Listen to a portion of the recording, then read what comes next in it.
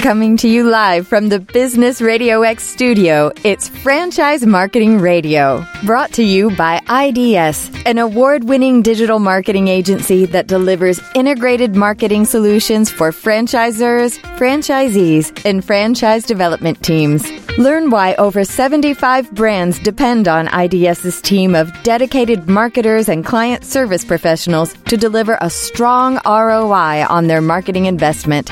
Go to idsfranchisemarketing.com for a complimentary digital audit and consultation. Lee Cantor here, another episode of Franchise Marketing Radio, and this is going to be a good one. Today on the show, we have Jonathan Wethington with Shuckin' Shack. Welcome, Jonathan. Hey, Lee. Thanks for having me on. Well, I'm so excited to be catching up with you. For those who don't know, tell us a little bit about Shuckin' Shack. Sure. So my very, very abbreviated elevator pitch, let's say we're going from floor 1 to floor 2. My abbreviated elevator pitch is, if you like raw oysters and cold beer, you're going to like us just fine. That's the very brief one. The 30-second one is we're an oyster bar franchise founded on the Carolina coast in 2007. We've since expanded into 5 states, soon to be 2 more states by the end of this year. And we serve fresh seafood, exceptional spirits, full service bar, craft beer, all of those things. Just a little bit of a differentiator in the market aside from what you would get in a normal sports bar or your normal bar scene. Can you talk about the origin story? How did this come about? Sure. And I actually just told this origin story last night, as it were, to a group of folks asking me about the same things. Shuckin' Shack started as a place where people wanted to hang out. The founders, I am not a founder of the brand, Matt Pickett and Sean Cook founded the brand in 2007, and it was in a sleepy beach town of Carolina Beach, North Carolina, and their goal was really to open a bar. They're both in their 20s. Who doesn't want to open a bar in their 20s?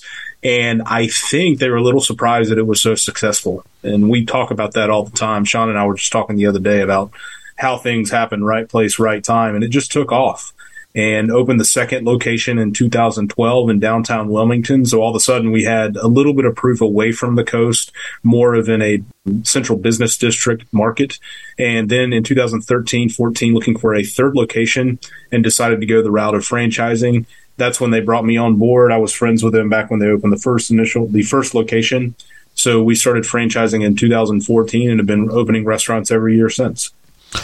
So what was your kind of background that you were the right fit to help them expand? I like to think my biggest background fit was personality. Working with 2 founders, especially 2 founders that are very passionate about their business, it takes a certain person to do that. And me personally, knowing them ahead of time certainly helped. So I think that was the biggest key to our success and how we fit together thus far. However, my background, I have a really strong background in retail primarily, of course now restaurant and bar, but I've worked for some very, very large companies in the retail space, customer-centric positions. I did a short stint in banking. I've done pretty much everything you can think of. My work history is highly varied, but always very customer-centric, always very focused on customer service. And so what I brought to them was I was able to use some of the experience and knowledge I had gained at some multi-billion-dollar companies and able to implement some of those systems, procedures, and thought processes into the Shuckin' Shack brand. So how did you kind of develop that avatar of the ideal franchisee? Yeah, it took a long time. At first, whenever you start franchising, there's this moment of it's just this really nebulous, I would say 3-6 months, maybe sometimes it lasts a year. And you're really just curious about who's going to be attracted to your system. We went through that. I think every other brand also goes through that. However, over time, as we brought people into our system as franchise owners, we learned, hey, we really like this quality in a person. We like that they're outgoing. For instance, being outgoing, being primarily extroverted is a big deal within our own system.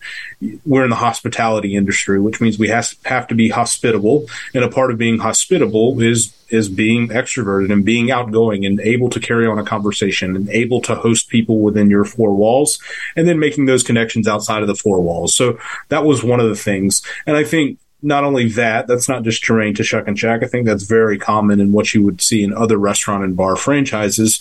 But then beyond that, I think there's a real grit quality, for lack of a better term. Grit is a big deal, especially when you're talking about the restaurant industry as a whole. It is a difficult industry at times. Employee turnover can be high at times, and you cannot get caught in the day-to-day grind of it and lose sight of what your overall goal is, which is to serve your customer base and make sure they come back. That's all that really matters in the long run. And so those are two primary qualities that we look for in folks. And then, of course, over time, you develop what would be considered more soft skill learning, so more personality-based things. And then, of course, hard skills. Does this person have basic financial responsibility? Do they understand basic accounting, at least to the extent of controlling food and labor costs and all of those items? So when you kind of identify those attributes for that avatar of the ideal franchisee, now that you do that and you have these qualities, hard and soft skills, how do you then find this person? Like, you can't just do a Google search for, extroverts with grit. No, you can't. I wish you could. That might put the SEO and pay-per-click out of business if you could Google search for people with grit and have extroverted personalities. We use a number of ways. First, the first and foremost way that we use, and this is very common to systems our size, is that we open healthy restaurants with happy owners. That's it. Happy owners tell people about the experience that they're having, and they communicate that to interested parties that might also be interested in opening a restaurant and bar of their own. That is the first primary lead source. And then beyond that, we're seeking out digital channels as well. So search engine optimization, pay-per-click via Google, and less so Bing, and then doing some social media ads. It's really, I think if you're looking at it from an outsider's view and thinking, oh, that's easy, you just run commercial ads and seeking people, it's like hiring. Well, yes and no. Some of the aspects of it are like hiring in that you do put out, hey, this is who we're looking for. Do you have a desire to do this? Do you feel like you have this quality internally? But then on the other side of things, it's a massive brand push as well. So you can't put all of your eggs in one basket, so to speak. You have to participate in, some franchise shows. You have to do all of the digital channels, like I mentioned before. You have to have a strong presence on social media, including Facebook, Instagram, and LinkedIn.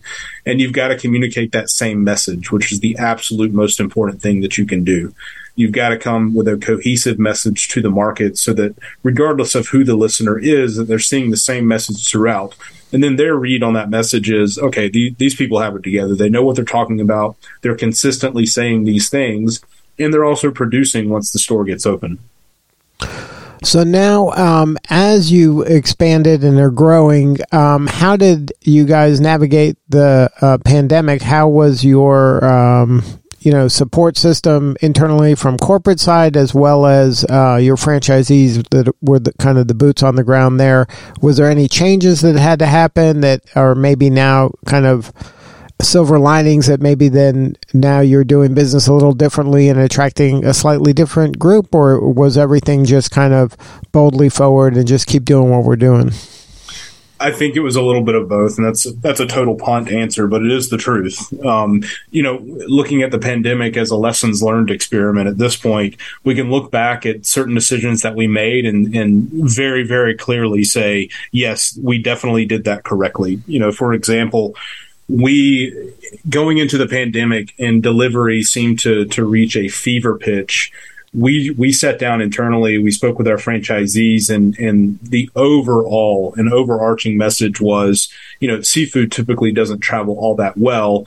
And, with the delivery company's cut on the items that we're sending out the door, we would rather put our money into marketing and rather put our money into marketing. This is Franchise Marketing Radio. We would rather put our money into direct to consumer marketing that says, if you like us, come to the curb and pick up your food. So that helped us control some of those costs. I mean, because if you're looking at delivery companies as a whole, you're talking 20 to 30% of whatever's going out the door. It's a loss leader. You're losing money every time something walks out the door. And so we decided to turn that on its head and say, if we're willing to give up this money as food walks out the door, let's take that money, put it into a marketing budget. Let's market to our customers that what we're doing internally, when you're allowed to come back, this is what we're doing internally. And we want you to come back safely and dine with us so that when you do want to escape your home, your compound, and you are choosing maybe to eat out once a week safely with your family or with a couple or whomever it may be, that you will choose us. And then on top of that, hey, we're going to be waiting for you at the curb. Seafood doesn't travel directly. We're not going to trust the delivery companies as a whole to deliver it effectively. But we know that if you come and you call us, we'll have it to you and it'll be hot by the time you get home. So we doubled down on those things. And that was a very, very critical decision on our end. We decided that we weren't going to be able to compete with pizza. We weren't going to be able to compete with Chinese delivery or some of the other delivery options out there. And so we didn't put a ton of money or effort into that. So those are some of the pandemic lessons learned in that. And as a part of that, what helped us make that decision was, like you said, doubling down, continuing to forge forward in what we know and who we are. We're very fortunate in that we know exactly who we are. And so we never had to question our direction in that. And it was enforcing when our franchise owners all reopened after COVID and have done extremely well moving out of COVID. So now the experience, obviously the seafood element is there. That's part of your name. But the bar part is also an important component of a successful restaurant. Can you talk about how that's going and maybe some innovation on that side? Sure. So the bar component is huge. About 30%. Our system averages 30% alcohol sales, which is pretty strong. If you look at casual dining as a whole, 30% is way up there. So we have doubled down on that over time for two reasons. Number one, it's our true identity. So Shuck and Shack, we talk about the early days, 2007, 2008. Shuck and Shack was a dive bar that served great food. That's how Shuck and Shack started. And if you remember from my initial conversation, initial storytelling, it was open because two 20-somethings wanted to open a bar and have fun. And that was the whole impetus behind Shuck and Shack. We have maintained those roots. The bar always plays a focal point at all of our restaurants. It can be seen from the front door. We make it a part of the show, quote unquote, of what's going on within the restaurant. It's a big deal. So we've maintained that. That's the first reason. The second reason and why we continue to push that as a part of our advertising, as a part of our social media, and even when it comes to franchisee recruitment, is because it's profitable. The profitability behind your liquor sales and your beer sales, draft beer, bottled beer, liquor drinks, cocktails, is higher than what you would see typically coming out of the kitchen. And so if we can do 30% of our business at the bar, we have a really, really strong profit center that helps us produce higher profits within the restaurants because it's such a significant portion of our business. So what has been kind of the most rewarding part for you in the growth of Shuck and Shack? Seeing other people be successful. That's it. I answer that question the same way every time is, seeing other people be successful and ancillarily as a part of that, walking into any one of our locations across the country and seeing the same feelings that I had, because I'm not a founder, that I had as my first customer experience, meaning I felt welcome. I felt like I belonged there. I'd only been there one time, but I was told to sit down. They'd be with me in just a second. Having all of those feelings and seeing that imparted on the rest of our customer base and them getting to experience those things as well has been the most rewarding part to me. And going back to my first point, seeing the franchise owners be successful. That's it. We're in a results-driven culture. We're in a results-driven company. And quite frankly, the franchisor doesn't succeed unless the franchisees succeed. And the only way that happens is if they're happy and they're profitable. And we think that we've been able to do that pretty well. So what's next? What do you need more of and how can we help? I want to open healthy restaurants. That's what we need more of, is more healthy restaurants. That's it. We get asked all the time, hey, what's your number? What are you guys looking at? When do you want to get out? Of course, all those conversations lead in one direction. And my response is always, I want to open healthy units. That's it. And I want good people to open those units, people that can participate in their community. They're outgoing, they're extroverted, they understand how to have a conversation. They have some of those hard skills that we discussed, and that's what we're after. That's what we want. So if somebody wants to learn more, have a more substantive conversation with you or somebody on the team, where should they go? Sure. The easiest thing to do if you're interested in a franchise with us, you can go to shuckandshackfranchise.com. There is no G on Shuckin. Shuckandshackfranchise.com. All right. Well, Jonathan, thank you so much for sharing your story today. You're doing important work, and we appreciate you. Thanks, Lee. Appreciate it. All right. This is Lee Cantor. We'll see you all next time on Franchise Marketing Radio.